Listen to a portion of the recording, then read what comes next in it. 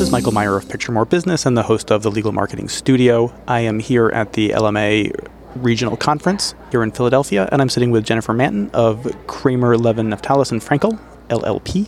And we just came out of essentially the brand strategy panel that was fantastic. You were there with Clarity, with Siobhan and Bill. And you said something really interesting. You talked about one of the partners at the firm who had come up from a summer associate, and how you did this, these interviews and the research phase of the brand strategy, and he said that he'd never been asked before, and how appreciative he was. And you said how much power, in a sense, that brought you. I mean, not necessarily you, but generally, how giving voice to people in the firm really does bring power to marketing. I was wondering, could you just go into that a little bit more?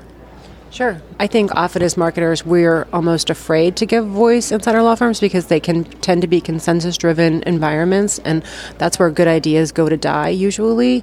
But in this particular instance, in order for the brand to really take hold and really become a foundation for the firm, it really required the input and the ideas of those who were going to bring it to life, that they had to be part of its inception. And I don't think anyone realized at the time that by giving them the opportunity, how much it was valued. While we did think it was important and we needed them and their input to help guide us of where the brand went, I think we did underestimate really the power of what those conversations did about it really engaging them and being really investing them into the brand development. You talked about that as part of this larger process, but do you see value in doing that just in the everyday functioning of the marketing department? Absolutely. Interestingly enough, because we had such a positive experience and how everyone showed up for their interviews and wanted to give voice to this brand project, in May, when we were preparing for our partners retreat, which was the first retreat the firm had done in a decade, the planning committee was worried that they weren't going to have engagement from the partners at the partners retreat. It was, not a known thing.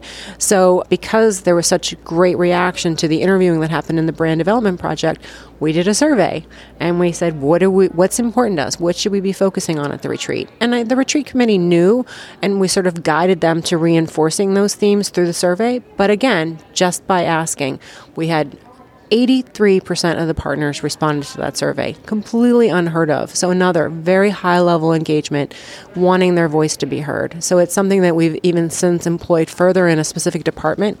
As they were approaching another initiative, we started out with the survey. One challenge that a lot of marketers, that I hear from marketers, is about getting buy-in from the attorneys. Does giving them voice in the process help get that buy-in from them? Absolutely. I mean, that's why you do it in the first place. Now they're vested. Their voice was heard. It's been part of the development, the next steps forward. Thanks so much for that. I really appreciate, giving me a few minutes of your time. It's really great. And again, thank you. That was a really great panel.